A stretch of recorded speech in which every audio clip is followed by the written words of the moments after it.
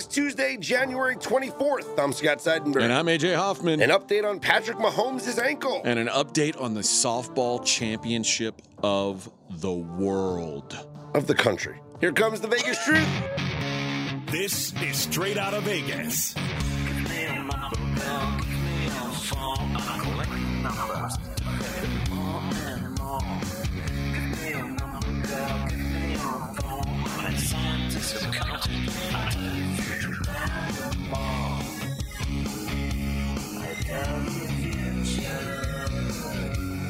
We are Straight Outta Vegas AM, your daily destination for sports conversation with a Vegas lean. Here's what you need to know to start your day. The line is saying that Patrick Mahomes is hobbled. We might as well not even mess around. That is the Vegas lead. I think it's going to be the Vegas lead all week. The status of Patrick Mahomes, who I don't know that there's been the status of one player that has put a line into focus like this one, a game into focus, because this really feels like if the Bengals have had the number of the Chiefs here recently as it is, and there's a lot of people who say, well, Bengals are the Chiefs' kryptonite, and they may be, but when Patrick Mahomes is on the team, you never think that you're out of it, and you never think that, well, that team should be an underdog. If Patrick Mahomes is not healthy or Patrick Mahomes is not playing, this Chiefs team, to me, is an average team. And it's probably less than that. I mean, Patrick Mahomes is the best player in the world right now. He has a huge impact on his team. There's no denying that. I think the best example that we can kind of look at to see what this game might look like if Mahomes does in fact play, because that's everything that the Chiefs are at least saying right now, which is what they should say, by the way. They should say that Mahomes is going to play. Yeah. You want the Bengals to prepare for Patrick Mahomes and not Chad Henne. But this is the reality. What did we see when the Chiefs played against the Bucs in the Super Bowl and Patrick Mahomes was dealing with the injured foot?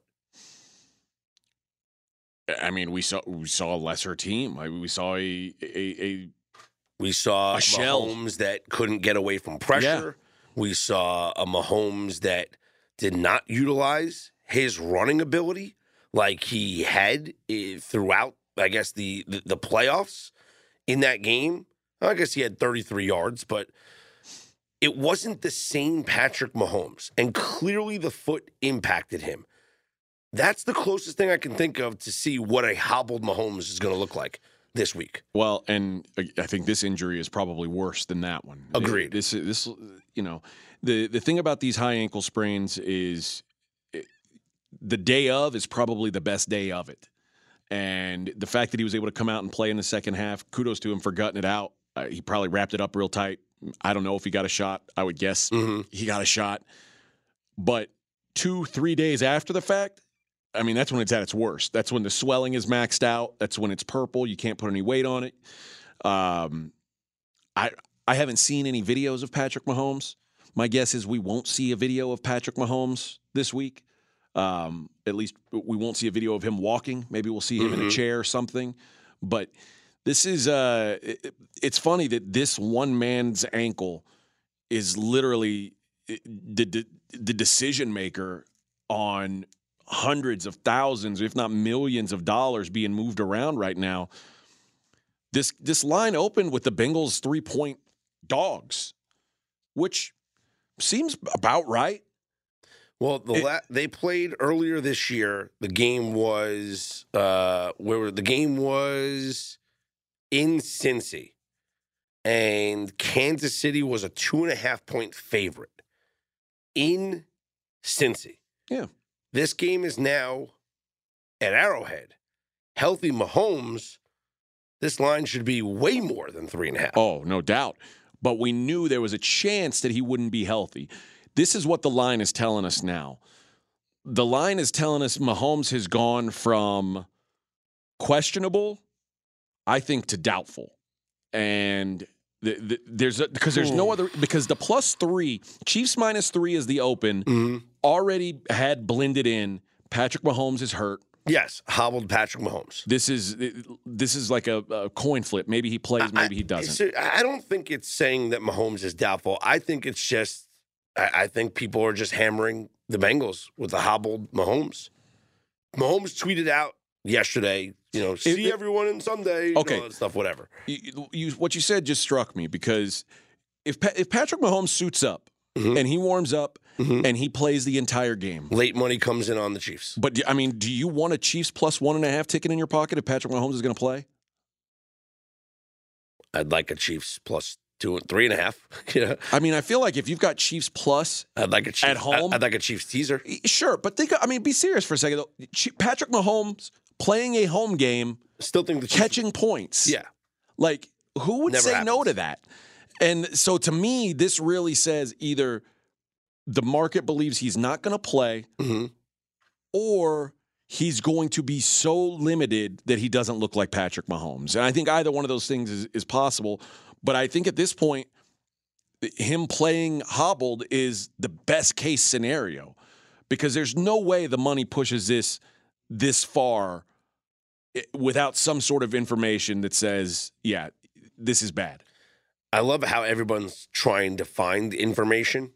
Like everyone's fighting to see what sources people have, who's going to leak what. I saw a multitude of people on Twitter yesterday thinking that or pretending to have sources, or maybe they do have sources, but it's all conflicting, right? You have one guy says, hearing from people, Mahomes can't even put pressure on his foot yet. Hearing from this guy, Mahomes is still on crutches. Hearing from this, you can't believe anything that you're going to read or anything that you're going to hear, especially if it comes from, Patrick Mahomes saying something like, see you Sunday, Chiefs Kingdom. That doesn't mean anything. No, because he's going to see him for sure anyway. He'll be on the sideline if nothing else. He might be in street clothes, a hoodie. But, yeah, he'll see him. Dude, I can't imagine him not playing. It is hard to imagine. And he's going to play, but he's just not going to be himself. I remember that game last week on the sideline against Jacksonville when right after he came out of the game and Andy Reid and the trainer were standing there.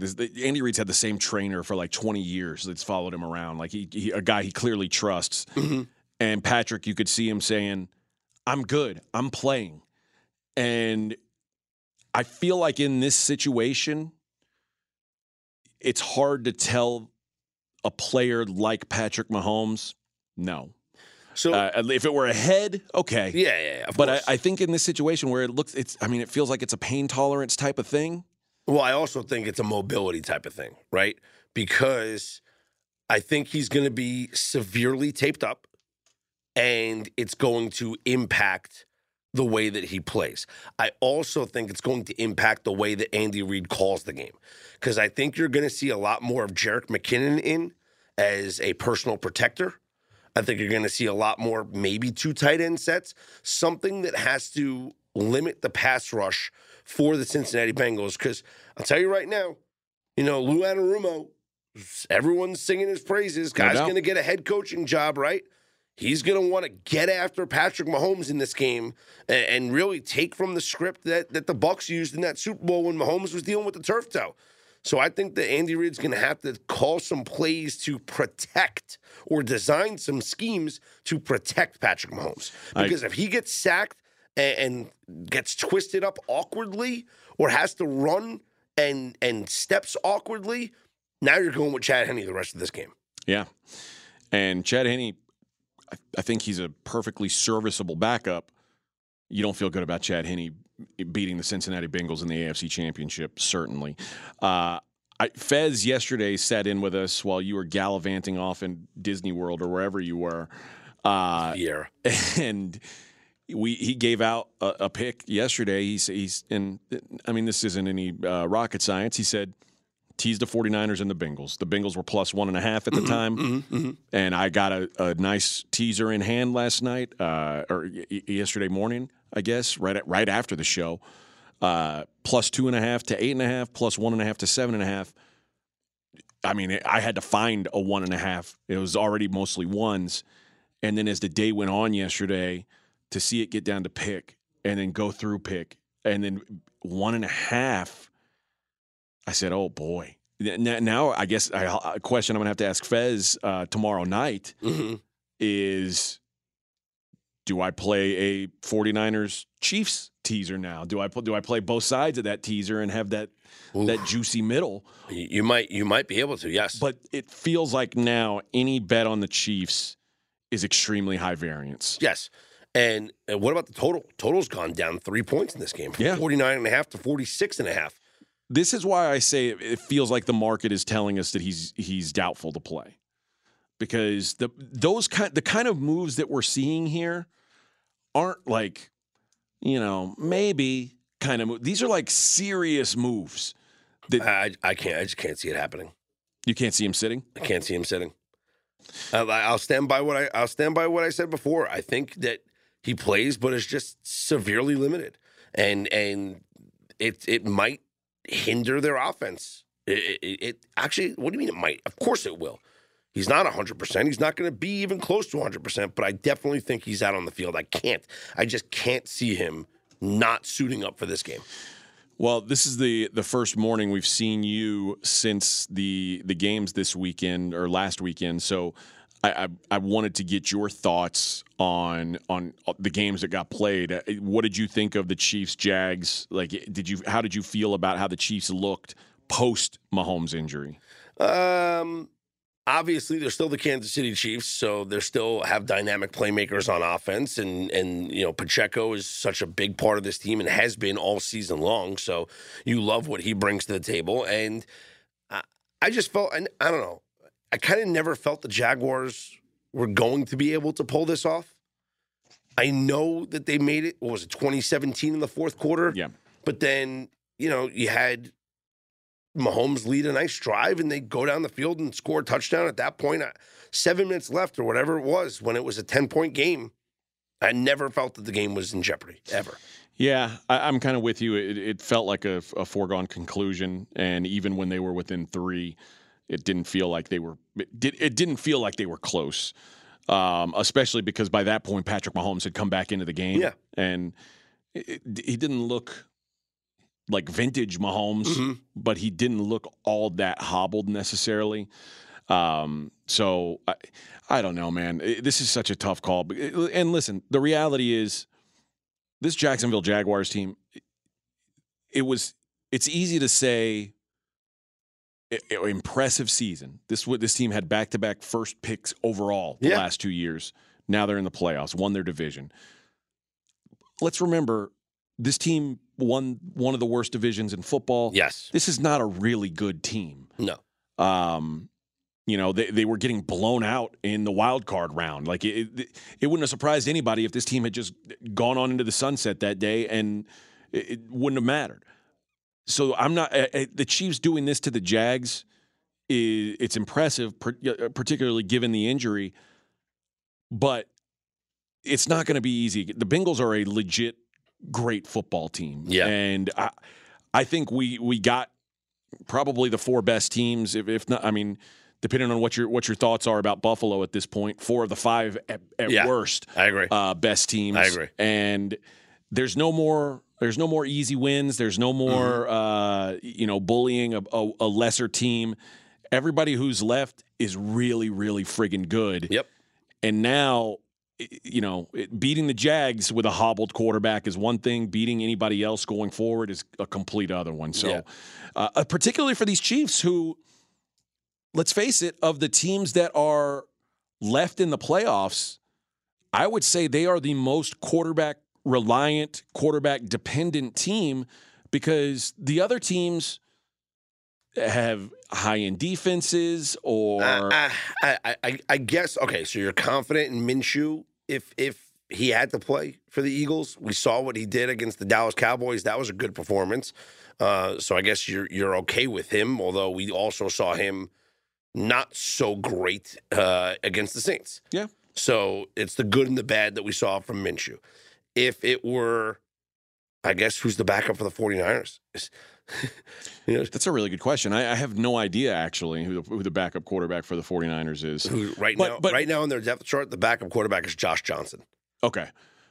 If Josh Johnson has to play, but you know what? But you know what? But we can't. You have to say Jimmy Garoppolo might be ready. Here's what you have to say. No matter what, Yeah. the 49ers are the least quarterback dependent team in the playoffs Because they have a third stringer, the last pick in the draft, and they look like the best team in the league, league. And has never lost. Yeah. The Bengals. Joe Burrow's been so good, no doubt. Joe Burrow makes it go. That if Brandon Allen had to play, it would be over. I think it would be like a touchdown difference in the line. I agree, but the Bengals they've leaned on their defense in the second half of the year. Sure. And because they're behind such a bad offensive line right now, like you saw them do it against Buffalo. They ran the ball down Buffalo's throat. And this is a team, if you remember early in the season, I'm sure you do because I was sat here on the show bitching about it. Why are the Bengals trying to be a smash mouth run team? Well, this isn't what you should be doing. Yeah. But clearly there's a good portion of their playbook that can be a smash mouth run first football team. And, it worked perfectly against Buffalo. I don't know. Maybe I'm just overstating it because it's not like the quarterbacks left are all important, no doubt. But it feels like if you take Mahomes off this team, you say, I'm giving you a league average quarterback. That's your guy now. Mm-hmm. I feel like the Chiefs are the worst team in this group. Like they are the worst non-quarterback roster. Yeah, I don't know. It would be close between them. Their roster is close to the Bengals. I guess I would favor the Bengals' defensive roster better than the Chiefs' defensive roster, but offensively, I guess the Bengals probably have a better roster. So you're right. I think because it's Kelsey is the best player, and then Jamar Chase is the second best player. Ooh, that's good. I think that's a discussion to be had over which one of them is better, which one's more valuable. Kelsey's more valuable. Okay, I probably disagree. I'll take a top tier wide receiver over a top tier tight end. Yeah, but he is like a wide receiver. Yeah, he's a deadly red zone weapon. He's unguardable. The reason why the elite tight ends are so good is because most of the time they're being guarded by linebackers or strong safeties or nickelbacks, So, Kelsey's the best player on both those teams. And then you'd go Jamar Chase. Eagles stomped the Giants. Just an embarrassment. Yeah. Like, they flexed their muscle. I turned the game off. Oh, no. What, like... Yeah. I'm curious your thoughts on, and I was thinking it at the time, what is Scott thinking about Daniel Jones right now? Like, because Daniel Jones played the worst game he's played all season. He looked like 2020 Daniel Jones. Sure, I still think does deserve to be the quarterback of the team next year. Not going to get it. And it sounds like yesterday Brian Daboll made it clear, hey, this is who we're going with. We're trying to work to get Daniel Jones in here next year. But this is the thing. The Giants made a gutsy call, Brian Daboll-esque, on their very first drive that completely backfired. And when it works, it works. When it doesn't work, it doesn't work. This one did not work. They go for it on fourth down. They don't get it. The Eagles march right down the field, and it's 14-0. Dayballs of steel. Dayballs of steel. Now, could the Eagles have scored if the Giants punted away? Absolutely. Could the Eagles have scored if the Giants went for a 59-yard field goal? Yes, they could have, whatever. But it didn't work out. 14-0, and then Daniel Jones throws an interception on the next drive. Before you know it, it's 21-0, and then 28-0 at the end of the half. Game was over. I'm curious at what point, because you and I both of our rooting interests, like as fans, lost in blowout fashion this weekend. At what point did you say this is over? They're dead. Like, 20 at halftime. 28? Yeah. I'll be honest. When it was 14-0, I said the Bills aren't winning this game. They look like shit. They kept the Giants like, saying. No, I was talking about the Bills. It was 14-0 for Buffalo. Like, because Joe Burrow went down. I mean, it was like 2 minutes, 3 minutes. He scored a touchdown. Boy. For Buffalo, I feel like I didn't think the game was over until 27-10 in the second half. Okay. Because at halftime, it's a 17-7 game, and I was thinking, it's still Josh Allen. It's still the Buffalo Bills. Anything could happen. What did you see? Because to me, this felt like it was just a about as flat of a game as Buffalo could have played. I guess I could say the touchdown at the end of the third quarter is really what ended the game. Yeah. That was it. I thought it was it was one of the worst games I've ever seen Buffalo play. It's wild. And Josh Allen, he's catching a lot of grief. And you can't say, "Oh, the snow." The snow is for both teams, and they've played in this weather before, so it's not like, "Oh, the snow affected them." I don't want to hear that. I said this. What really affected them is that they don't have a running game, and in the playoffs, you got to run the damn football. I said this yesterday. I don't think Josh Allen played a bad game, but he didn't play the kind of game that the Bills need. For, like, you talk about quarterback-dependent teams, because like what you just said, the Bills don't have a running game. No. Like, Josh Allen, if the Bills are going to win the Super Bowl, Josh Allen has to be, like, the best version of Josh Allen. And this was a very pedestrian version of Josh Allen. That wasn't going to get it done. The only way the Bills were going to win that game is if Josh Allen had, like the 10 carries for 78 yards type of performance. That didn't happen. No. And it never looked like it was going to happen. The offense, maybe the play calling was off. Maybe they just fell behind early. So they were trying to chuck the ball down the field. And such a big part of Josh Allen and this Bills offensive game are those long, deep shots down the field. And, I understand the weather doesn't play, the weather plays a factor in this. But also, I just think the Bengals, they outcoached them. I think Bengals defensively had an incredible scheme. And I think McDermott and Ken Dorsey got outcoached. I think if the Bills, the Bills' biggest issue to me is they are a team that is built to be a dome team. That plays outdoors. That plays outdoors in terrible weather. And there was a play, maybe it was like 3rd and 5 or something, and they weren't in a position where it would have been an easy decision to go for it if it got to 4th and 5. Mm-hmm. But, Josh threw the ball probably 40 yards down the field, like going for a home run on 3rd and 5. And all I could think was, man, it would have been really nice to hand it off and pick up 3 yards there and have 4th and 2 and like have a decision to make. Mm-hmm. But instead they end up punting.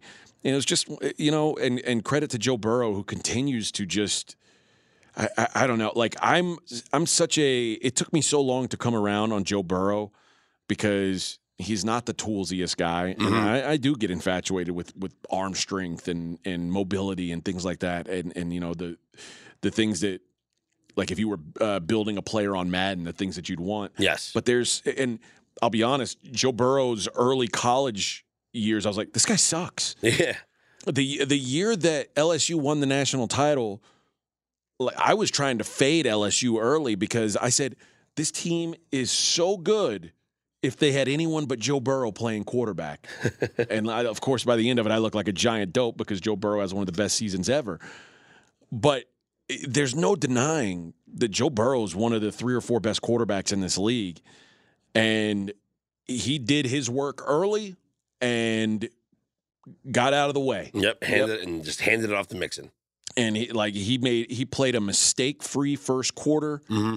And they didn't have to lean on him to do really anything. And he didn't have to worry about the offensive line because you know what a backup offensive linemen are pretty good at? Run blocking. Yeah. Like just push forward. Push forward. The one jump pass that he did was just if Patrick Mahomes made that play, we'd still be watching that highlight. Yeah, Joe Burrow's this run is incredible. The Bengals keep finding ways to win. It's hard to deny it anymore. And he's going to win a Super Bowl. I don't know if it's this year. Joe Burrow's winning a Super Bowl at some point. There's just something about him. There's a gravitas, if you will, that just like makes him. I think everybody feels like they're going to win when he's out there. And it's wild. You see him walk in wearing his little sister's clothes, and you say, "How can this dude be the dude?" He's the dude. There's no doubt about it. So I honestly, I think they do win it this year. You think so? Yeah. I mean, maybe so. Like I'll say this: there was a time last week where I said this Bengals-Bills game is the AFC Championship because I really felt like the Bills getting to play that game indoors in Atlanta. I felt like the Bills were going to beat the Chiefs. I felt like the Bengals were going to beat the Chiefs. because the Bengals have consistently beat the Chiefs. So you may be right. You may be right. I will say, God, and let's get to the last one, the 49ers. The 49ers are so good. And they made Dak Prescott. Dak Prescott looked like Joe Montana last weekend. And then he comes into this game and looks like, I don't know, Steve DeBerg. It was a massive, massive drop-off. And one of the things we talked about, and I asked you when we were previewing this game, is it real? And was Dak, what we saw against Tampa, real? Was the offensive line holding up against no pass rush and Dak having a clean pocket? Mm-hmm. Was that sustainable against a team like the 49ers? The answer was clearly not. No, and there's a lot of Dak hate going around, if you want to call it that. And when I think about it, I guess you have to ask the question that really everybody has to ask when it comes down to a franchise quarterback. Can this guy win you a Super Bowl? And it's so hard to judge people off of that question that I do think the media, the fan base, people doing podcasts might be a little bit unfair to Dak Prescott. Yeah. Because there's so much more than just, can this guy win you a Super Bowl? Only one quarterback wins the Super Bowl every year. Think about it this way. Of the 8 quarterbacks that were in the playoffs last week, mm-hmm. one of them has a Super Bowl ring. Yeah. One out of 8. Yep. So, and like there's I think what the question you asked, like, can he win me a Super Bowl? I think there are guys, and I think Joe Burrow's certainly one of them. I still believe Josh Allen is one of them. Guys who haven't done it yet, but you can see, like, oh, it's going to happen eventually. Like that's what they've got. You don't see it with Dak. I think Dak is he puts you in a weird position, because if I say who can win you a Super Bowl, let's say you need to have one of the top 10 quarterbacks in the league. He's a top 10 quarterback. Borderline. He's at the bottom of that top 10. Yep. And so then the question becomes, like, is top 10 just like a vague line? Is it really top 8? And like, because he's certainly bordering on a guy you believe can do it, or a guy who's going to keep you competitive because he's really good. And I certainly think that he's good enough to have you in the playoffs every year. Is he good enough to do something more? I don't know. What I do know is the Cowboys in this offseason didn't do him any favors by trading away Amari Cooper. It would have been nice to have Amari Cooper out there. CeeDee Lamb is a really good player, but when he's the only guy you're targeting, it's kind of easy to game plan against you. So, and then obviously the Pollard injury was huge, but it just felt like Dak, maybe kind of like the Josh Allen thing. If the Bills were going to win, Josh Allen had to be great. If the Cowboys were going to win, Dak Prescott had to be great, and he wasn't even good. I'm going to ask you something. Was Dak Prescott, or is Dak Prescott, is this Dak Prescott tenure, is he better than Tony Romo? No. Tony Romo, this is the weird thing about Dallas Cowboys and growing up in Texas. This is like this is something I've heard a lot. Like, Tony Romo's probably a better quarterback than Troy Aikman was. But the problem is, RJ says in Pittsburgh we measure things, but with Lombardi trophies. Yeah, I think it's the same way in Dallas. And the idea that Tony Romo never won a Super Bowl, no, everybody's going to look at him as kind of like a disappointing guy. But Tony Romo put up crazy numbers for a long time. He didn't play defense. He didn't have the best coaches. Mm-hmm. Like, I think I think they're similar. I probably lean towards Romo, but I think Dak is good too. It's just once you get to this point in the playoffs, you got to be great. And they played a team that I think is great. And if Dak plays his best game, they can probably beat the 49ers. If Dak plays his best game, they can probably beat anybody. But Dak didn't even play a good game. Yeah. And it's the same thing I say about Josh Allen. If Josh Allen plays his best game, I don't think the Bills lose to anybody. If Josh Allen plays, well, Josh Allen might have played his best game last year in the AFC division round, and they lost. Seconds, but there's a handful of guys who you're like, if they ball out, nobody's beating them. I think Dak falls into that conversation. He not only did he not ball out, he played poorly. This wasn't like what I said about Josh. He didn't play bad. He just didn't play good. Dak was bad. And both the interceptions, I said this yesterday with Fez, both interceptions that Dak threw are like inexcusable. You can't throw the ball in that spot kind of throws. So, listen, Josh Allen's had plenty of those this year. Dak just had 2 of them in a game that both of them he got punished for. Well, the touchdown interception ratio has not been good this year, and the interceptions have been an issue for Dak. But this guy still wins you football games. You can't deny the regular season that the Dallas Cowboys had. Yes, I know that Dak missed some time, but still, Dak Prescott led this team to a 12-5 record in the regular season this year. You win 12 games every year, and you're in the playoffs every single year. What more can you ask for from a guy?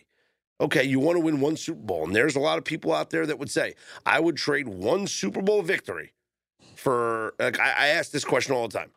What would you rather have as a fan of your team? 1 Super Bowl win. Let's give it a 15-year time span. Okay. Is that too long of a time span? Should we go 10 years? I mean, fine, 10 years. In 15 years, your team is supposed to, like, have a 50-50 shot. Let's go 10 years. Okay. 10 years. Would you rather have 1 Super Bowl win and 9 years of mediocrity? Maybe you make the playoffs 3 out of those 9 years, and you're one and done. Or you're just a middle-of-the-road, borderline bad team for 9 years, but you got 1 championship. Or 10 years in the playoffs every single year, championship games consistently, maybe make a Super Bowl or 2, no wins. No championships. But you are consistently a contending team. What would you rather have as a fan of your team? So that's tough because you just described my early fandom with the Buffalo Bills. Well, they went to 4 straight versus balls. The middle tier of my fandom where they were literally like a franchise that you sometimes forgot existed. I will it's funny because the highs when your team has a chance to win every year it feels, I mean, it's awesome sitting down on the couch and watching your team play in the Super Bowl. Yeah. It sucks going into a season knowing your team's probably not going to make the playoffs, and if they do, they're going to get bounced in the first round. I would lean towards having the sustained success with no Super Bowls, but that also comes from a fan of a team that's never won one, so I don't know what it's like.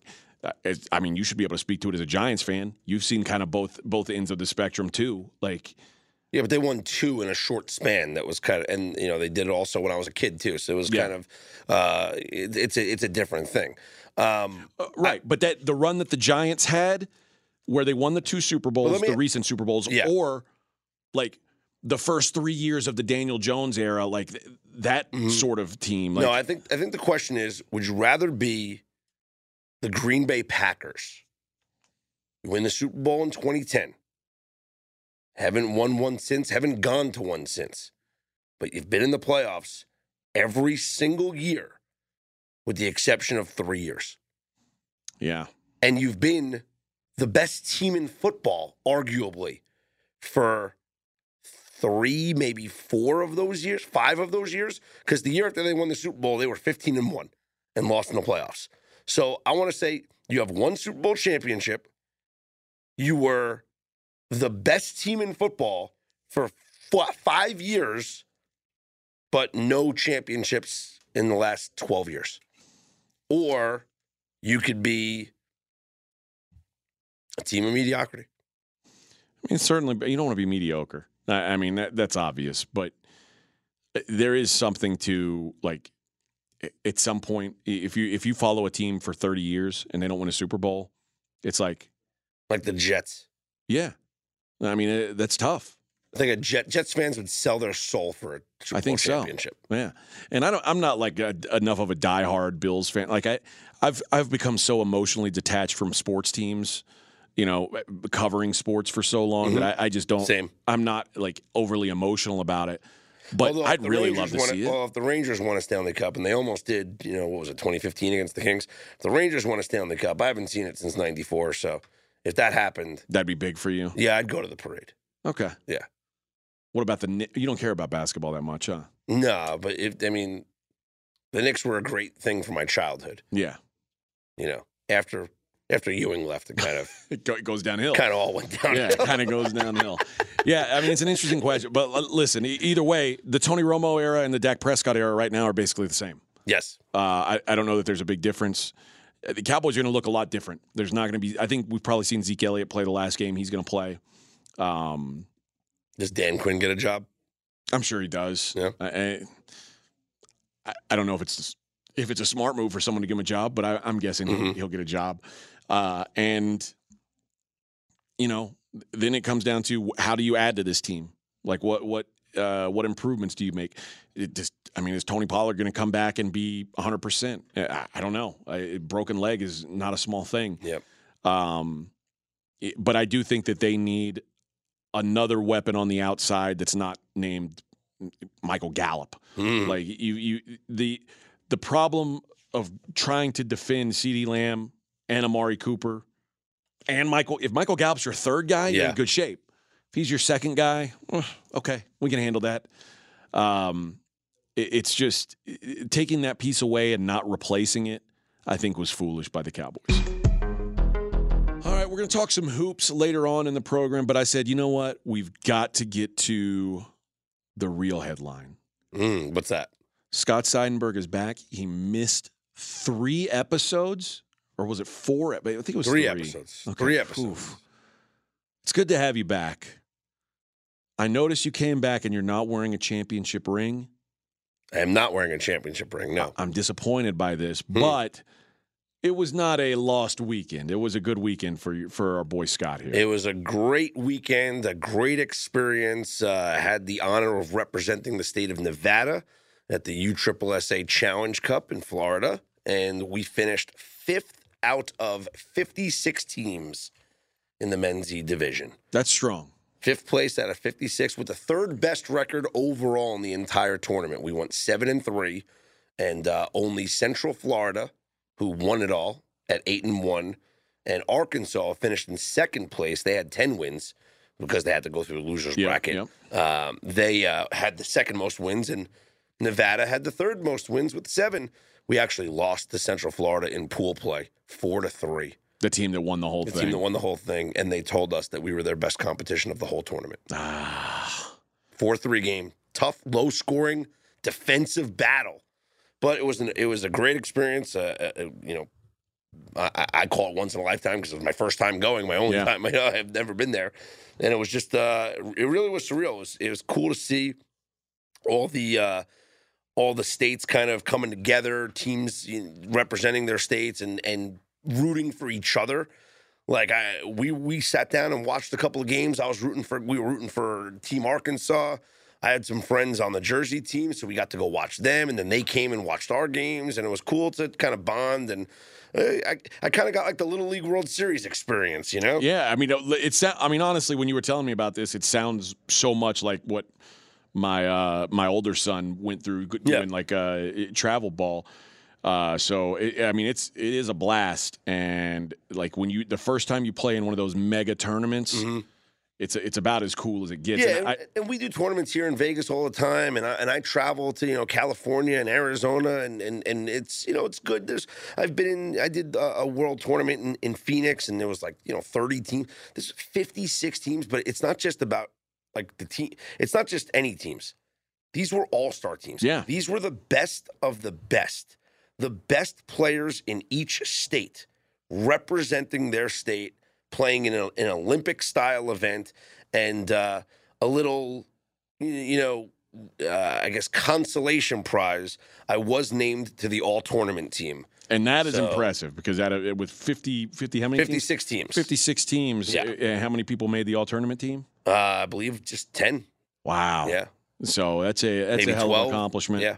So the dinger count as we referenced on last Thursday's show, the Dinger count ended up getting pretty high. Yeah, 5 in 10 games. That's strong. Now, keep in mind, in these games, you're only allowed 1 per team. That's right.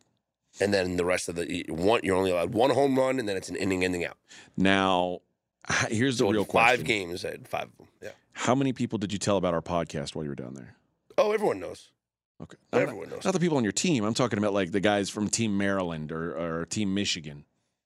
A couple of guys, especially from Jersey. A couple of guys. We were talking betting. We were watching. It's funny. I was setting lines on some of these games while I was down there.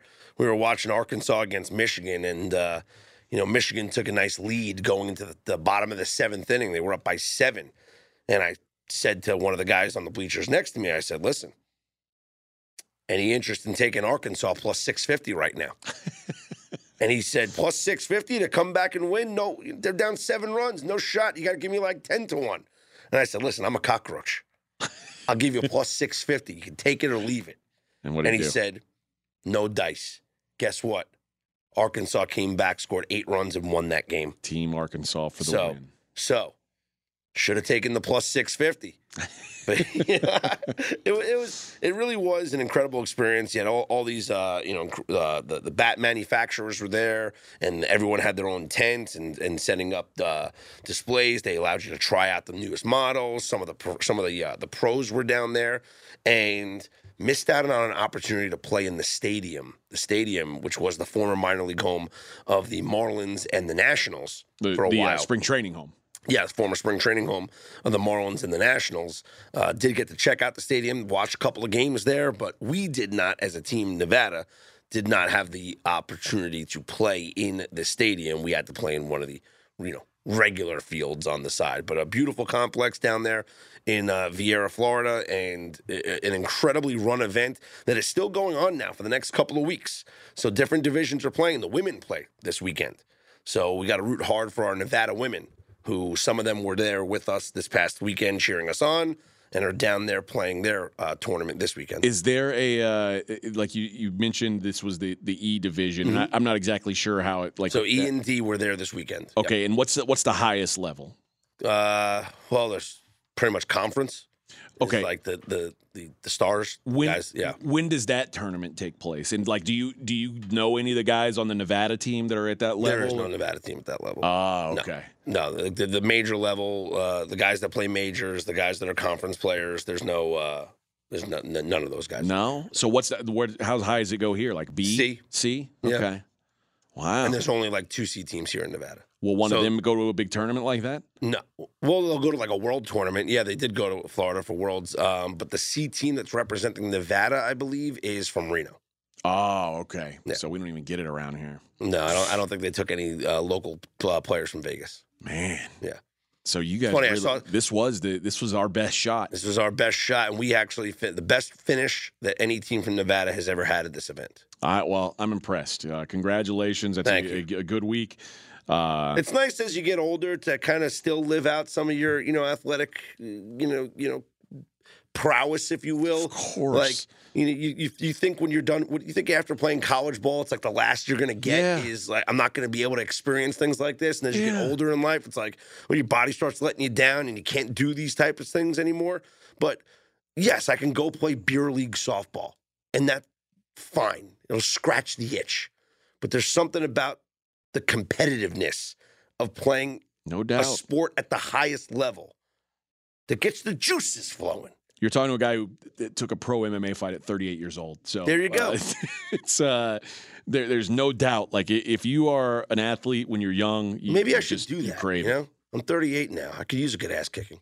You could. You might want to. You probably should have started training 8 or 9 years ago. No, I mean like I could use someone to kick my ass. Oh, I could use a good ass kicking. Yeah.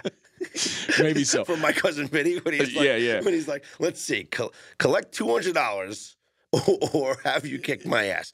I think I'll take the ass kicking. I could use a good ass kicking. I think I'll take the $200. That's good. Well, again, congratulations. It's awesome for you guys. Wish we would have come back with a trophy, but I'm just going to say, hey, my boy Scott, all tournament team. Sorry, the rest of his team couldn't. My shortstop made it too. My Did he? shortstop made it. Yeah. Okay, good. Yeah, he had a great tournament, and I have to apologize to you. We did beat up on North Texas in our first game. Those are Dallas kids, man. Good. Yeah, Whip their asses. One of the coolest things about this event was seeing all the different jerseys from all the other states.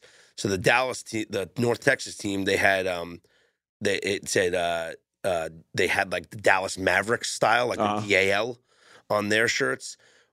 Idaho had like Colorado Rockies, like purple with like the mountains on it. And I was like, I thought it was Team Colorado, but it said Idaho on their chest. So I guess they kind of modeled themselves out of it. South Florida, the Miami team had really nice, like neon like color, kind of like Miami Heat style. The Pennsylvania team had two jerseys. One was the throwback Phillies, like the big fat P. Yes. Yeah. And the other one they had was Pirates colors. Nice. So they kind of took both the colors from the state. Couple other good ones that I saw. The Massachusetts jerseys looked like they were UMass. Nice. Like literally, they had the UMass M and like the kind of the little dots or whatever that they had on their logo. Team New Jersey had it said Garden State on their shirts, so it looked like Garden State Parkway, which is the main road in New Jersey. It was cool, and then at the end, you do a jersey swap. You find somebody and swap jerseys with.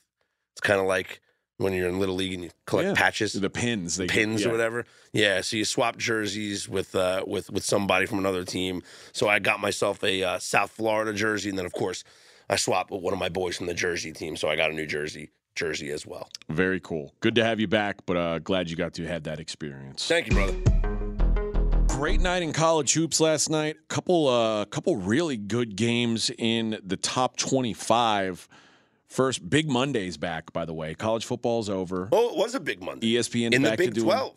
ESPN's back to doing Big Monday, and it was Baylor and Kansas, and Baylor gets to 75-69 win. They were blowing Kansas out of this game early. Kansas came all the way back, took a lead, and then Baylor stepped on the gas, and Kansas just couldn't get back in it. This was the third straight loss for the Jayhawks. That is the fourth time in the Bill Self era that the Jayhawks have lost 3 games in a row. This is a rare occurrence. What's their next game? That's a good question. I didn't even really think about that. At Kentucky. Oh, they're going to win. Yeah, Kentucky stinks. Yeah, they're well, Kentucky's playing better. And Kentucky's good at home. Yeah. Although Kentucky did lose to South Carolina at home, so anything can happen. But KenPom, that game's on Saturday. KenPom has it as a 1-point win. Big Saturday. For Kansas. So I should be a tightly lined game. I'm going to look for the Jayhawks there. And I've said this about the Big 12 quite a bit. There's not bad losses in the Big 12. Every win you get is a great win. Yeah. There's not bad losses. The worst team in the Big 12 is probably Texas Tech. And, they're certainly a tournament caliber team. I don't know that they'll make the tournament. They're a tournament caliber basketball team. So, no free squares, and Kansas is finding out the hard way. They lose 2 close ones sandwiched around a blowout at home to TCU. So, Kansas, it's hard for me to picture them losing 4 straight, but anything can happen. Should be a fun one to watch. The other game that went down last night in top 25 action needed 2 overtimes to settle it. And boy, one of my last cuts yesterday was New Mexico plus 2.5. New Mexico loses in double overtime, 97-94. Ouch. To Nevada. Ouch. And I kind of had a feeling as soon as it went to overtime, the first overtime, I said, ooh, New Mexico's kind of out of gas. And they caught a technical foul in double OT that basically sealed the deal for them. Yeah, I saw Richard Pitino had to be held back. Yeah, arguing a foul call that went against New Mexico, got teed up, and that was pretty much the difference in the game. New Mexico catches their second loss of the season. The big game tonight, Kansas State at Iowa State. Big 12, Big Tuesday. Iowa State, a 5-point favorite. Griffin Warner and I, he does a college basketball podcast with me. Every week we break down the 4 biggest games. I'm doing quote fingers, the 4 biggest games in college basketball that week. And we always joke, like, we've got to fight to not talk about nothing but Big 12 teams. That's how good this conference is. This is, far and away the best conference in college basketball. But it's hard to find games that are more interesting than the good matchups you get in the Big 12. But Iowa State, a 5-point favorite, hosting K-State. Miami is on the road at Florida State. They are 3-point favorites. Oklahoma is a 6.5-point dog at TCU, who I mentioned blew out Kansas over the weekend. Oklahoma State catching 7.5 on the road at Texas. Texas, there was a lot of, I guess, assumption that Texas was going to fall off the map after Chris Beard got fired. Yeah. And they've continued to just keep playing good. They had one really ugly loss at home to Kansas State where they gave up 116 points. And then they lost at Iowa State, which there's no shame in that. But they've taken care of business otherwise, and this is still a really good team. I've talked about them being Chris Beard or no Chris Beard. When you're one of the 5 or 10 most talented rosters in the country, you're going to win a lot of games. So I think maybe people started to sell Texas at the wrong time. I think this is still a pretty good team here. And finally, Georgia Tech. Not good. They are 10.5-point dogs at Clemson, who is, I think, for real, 11-0 at home. They are 16-4 overall. Clemson, a big favorite there against the Yellow Jackets. On the ice last night, I gave out a play at pregame.com, and it was the first time this season, AJ, that I gave out a player prop. Okay. And I was so locked into this player prop because it was an emotional game. Oh, yeah. Johnny Gaudreau played his first game back in Calgary since signing with the Blue Jackets in the offseason. Played his first 9 seasons in the NHL, played for the Calgary Flames. Was drafted by the organization, became a star, became Johnny Hockey for the Flames. Now a member of the Columbus Blue Jackets. Yes, he played the Flames in 1 game earlier this year. That means something because you're playing against your former teammates, your former brothers. But playing in Calgary in front of those fans, in that arena where you spent the first 9 years of your career, you knew it was going to be an emotional night for him. His shots on goal prop was 2.5, and it was actually plus money to the over. I said, this dude is going to he's going all out tonight. He's scoring a goal. There's no way. And in fact, he had a penalty shot early in the game and he missed. That was his chance I saw it. Goal. Yeah, missed it wide right. Yeah. He did, however, pick up 2 assists and 5 shots on goal, which goes way over the 2.5 shots on goal mark. So first player prop played this year, successful last night. Blue Jackets, though, lose to the Flames 4-3 in overtime. Let's take a look at the schedule coming up here for Tuesday night. You got the Bruins, who are the best team in hockey, 37-5-4 on the season. It's insane. They have 78 points. No one else has 70. No one else has 68. They have 78 points.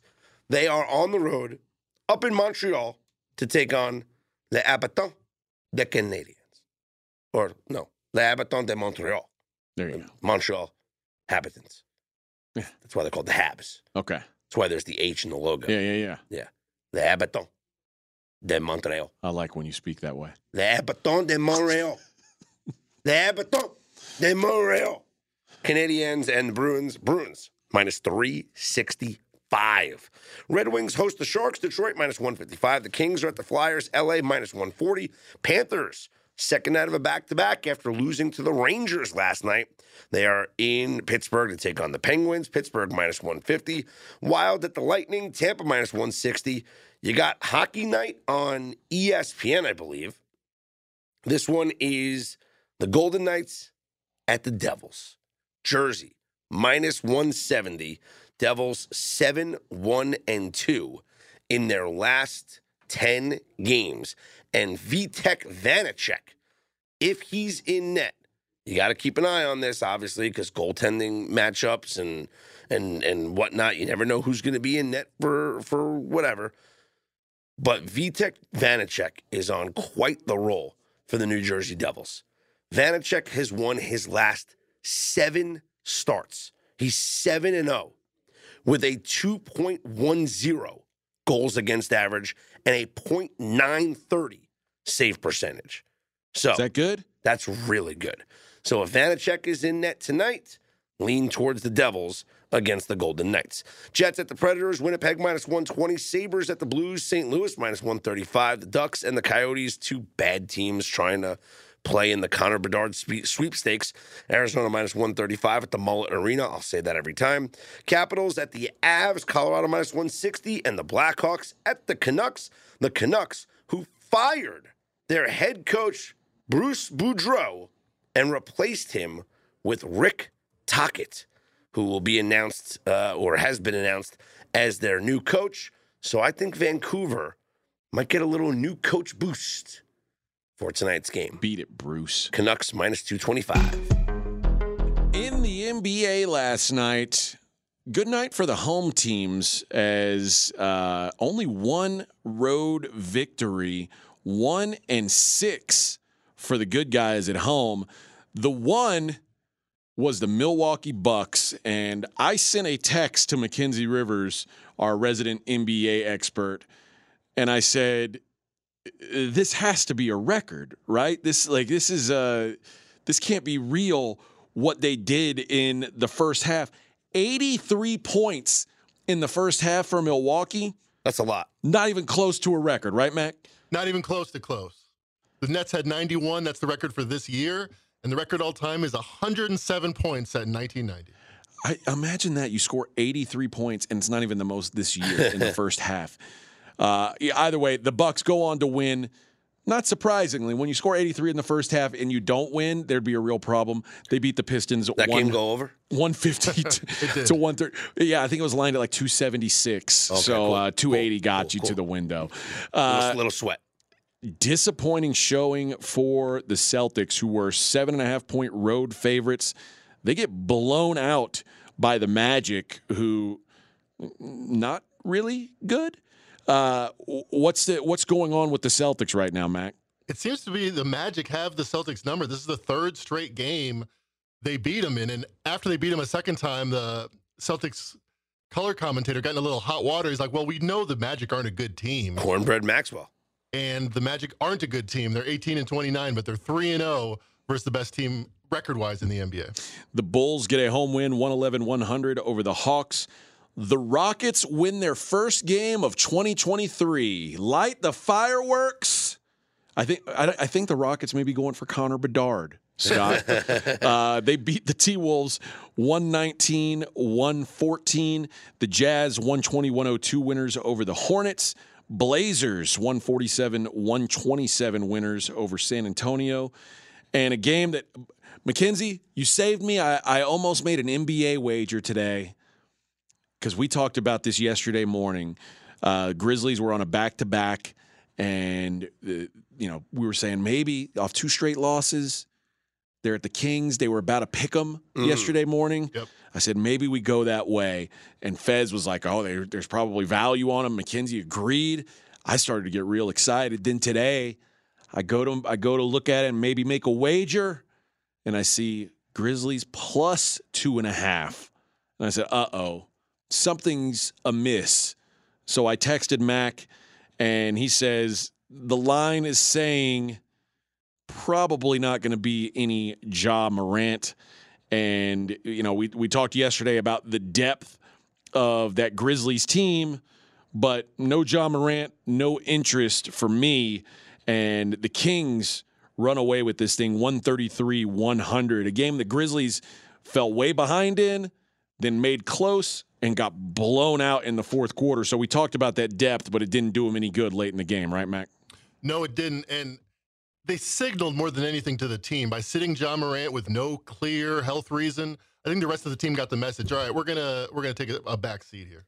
It is on the other side of this game, though. Is Mike Brown the coach of the year right now? He very well might be. They're third in the West. It's unbelievable. A team that hasn't made the playoffs in 20 years is going to change that because of Mike Brown. Yeah, he deserves some consideration for sure. He's at plus 400 right now, but he is the 5th favorite on the board. Wow. So is the favorite the Celtics guy? Joe Mazzulla is the favorite to win coach of the year. Followed by Taylor Jenkins, Mike Malone, Jacques Vaughn, and Mike Brown. I think Mike Malone has a better argument. You have to talk about progress. The Celtics are exactly as good as they were last year. Mm-hmm. The Nuggets have become a contender for the first time in Jokic's career. Yeah, and I give Joe Mazzulla some credit because he stepped into a spot where, yeah, listen, I mean, it was obviously that's a lot of turmoil to deal with. But yeah, I think what the Kings have, I mean, the Kings have been a laughingstock for years. Last year they were. Yeah, this is, to me, that's the most impressive job. Like, can't you just are the Kings going to become the first team to go over their win total this year? Yeah, they're like 8 games away. Yeah, they will. Let's talk about the Lakers who, Mackenzie, I've sort of joked back and forth with you about it's like LeBron and 4 guys from Sunset Park in that starting lineup. They make a move. Rui Hachimura, former Gonzaga Bulldog, so I'm familiar with his work, is headed to L.A. What kind of an impact will this have on the Lakers? A modest one. I mean, he's what they need. He's a shooter. He's hitting 40% of catch-and-shoot threes, but he's just an average player. This similar to the center they got, Thomas Bryant. He was a big deal in the summer. Oh, man. And then they start playing, and it's like, oh, well, it's another scrub next to LeBron and AD. I will say this, though. AD's coming back. With Rui Hachimura, they're only a couple games out of playoff race. I think the signal that they're sending to the team that they're all in might be worth as much as the roster upgrade. I'll say this about Rui Hachimura. He is a fun player on offense. I don't know if he realizes that you're supposed to play defense when you play basketball. Like, I think he thinks it's like the NFL, like someone just comes in and does when the other team has the ball, he can rest up. Not a strong defender. But apparently he was kind of frustrated. He didn't have his rookie contract hadn't been extended. So I assume this move is being made with the assumption that Hachimura is going to be a Laker for a good little while. Yes, the Lakers announced today that they plan to sign him this summer. All right, so there you go. They've got some size. This is a guy. I was reading today that Rui Hachimura is a two-way player. I don't believe it. I haven't seen a ton of him in the NBA. I saw him in college, but even today, when the trade happened, I start going down the rabbit hole on Twitter of people talking about the trade. Yeah, and all it is like lowlights of Rui Hachimura playing defense. So let me ask you something, Mac. Are they playing? Is Hachimura going to be playing tonight for the Lakers, or will the Lakers be shorthanded now tonight? I'm guessing that he will not play. It wouldn't shock me because he is a catch-and-shoot guy. It's not like you got to teach him an offense or anything.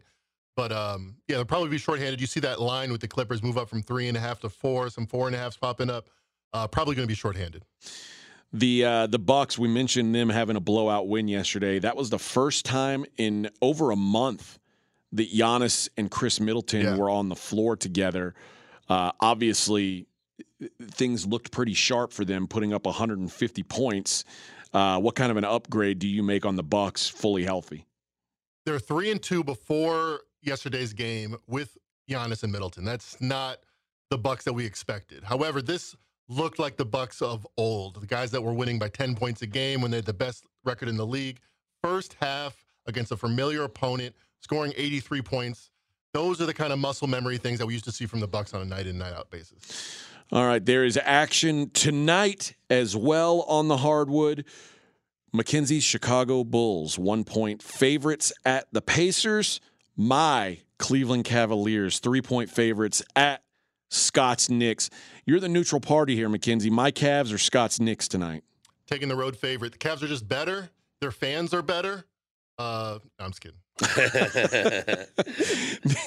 Boston Celtics on the back end of a back-to-back, plus 1.5 at Miami. I know we don't like to play teams on the second leg of these, but when the Celtics lose as a sizable favorite, does that sort of change their approach to Game 2? I think so, especially as a big favorite in state. You don't want to go 0-2 in the Miami-Orlando workaround, so I feel like they're going to take one of these. The Nugs plus 1.5 at the Pelicans. The Wizards, the Hachimura-less Wizards, are plus 7 at the Mavericks. The Hornets plus 6.5 at Phoenix. And the Clippers, 4-point favorites at the Lakers. What do you expect in the Battle of L.A. tonight? There's one play I have in mind, and I'll give it to you. LeBron James has gone under his point total versus Kawhi like 80, 90% of the time. They always set it too high. Hopefully, me telling you guys this morning will not change the number, but if they post it at 30.5, I'm playing under. Oh, boy. Here, my concern is always, do they just decide to let Kawhi Leonard not play tonight? Like that's always the concern. Yeah, no doubt. And the Lakers aren't the kind of team that like the Clippers would be, terrified to lose to. I mean, obviously, I think they probably get up for that game, but that one always concerns me. Anytime you're like counting on Kawhi for a player prop, it's like, yeah, but does he feel like playing tonight? That is the question. So there you go, a full NBA card ahead for you tonight. Did you give out the softball promo code? I did. While I was gone? I did. You did? Yeah. All right. Well, if anybody hasn't used it yet at pregame.com, you can still use it. It's still valid. So you can use the promo code softball20. What are the promo codes? Did you give out Florida? Florida 20? Gave out that one as well. You gave out that one too? Oh, yeah. Man, I thought we were real clever with these promo codes. So I think that's the reason why you had so much success. Yeah. A lot of money being given out here at pregame.com. Well, if you haven't used these promos yet, I mean, you should use them because if you don't use them, you'll lose them. That's what they say, right? Yeah. Use it or lose it, Buster. Use it or lose it. So go to pregame.com, use the promo codes. If you haven't used them already, they're there for you. If you're listening now and you didn't listen the past couple of days because you're just a fan of me, well, then go right ahead and use the promo codes. Nah, you should listen to these guys. They're great. Softball 20, Florida 20. Either promo code is going to get you 20% off at pregame.com. You can use them. And if you have not signed up for pregame.com, you really have to do it because new users get a free $25 when you sign up. So go to pregame.com, register, get your free $25, spend that on a best bet, a Mackenzie Rivers NBA best bet, an AJ Hoffman college basketball best bet, a Scott Seidenberg NHL best bet. I don't like to brag, 9-1 on Saturday, my college hoops. Dude, you could have gotten those bets for free if you were a new member at pregame.com. And if you're a current member, you could have gotten those for 20% off by using one of our promo codes. So, do yourself a favor, save some money, win some money, use the codes at pregame.com. For Mackenzie Rivers and AJ Hoffman, I'm Scott Seidenberg. We are straight out of Vegas, AM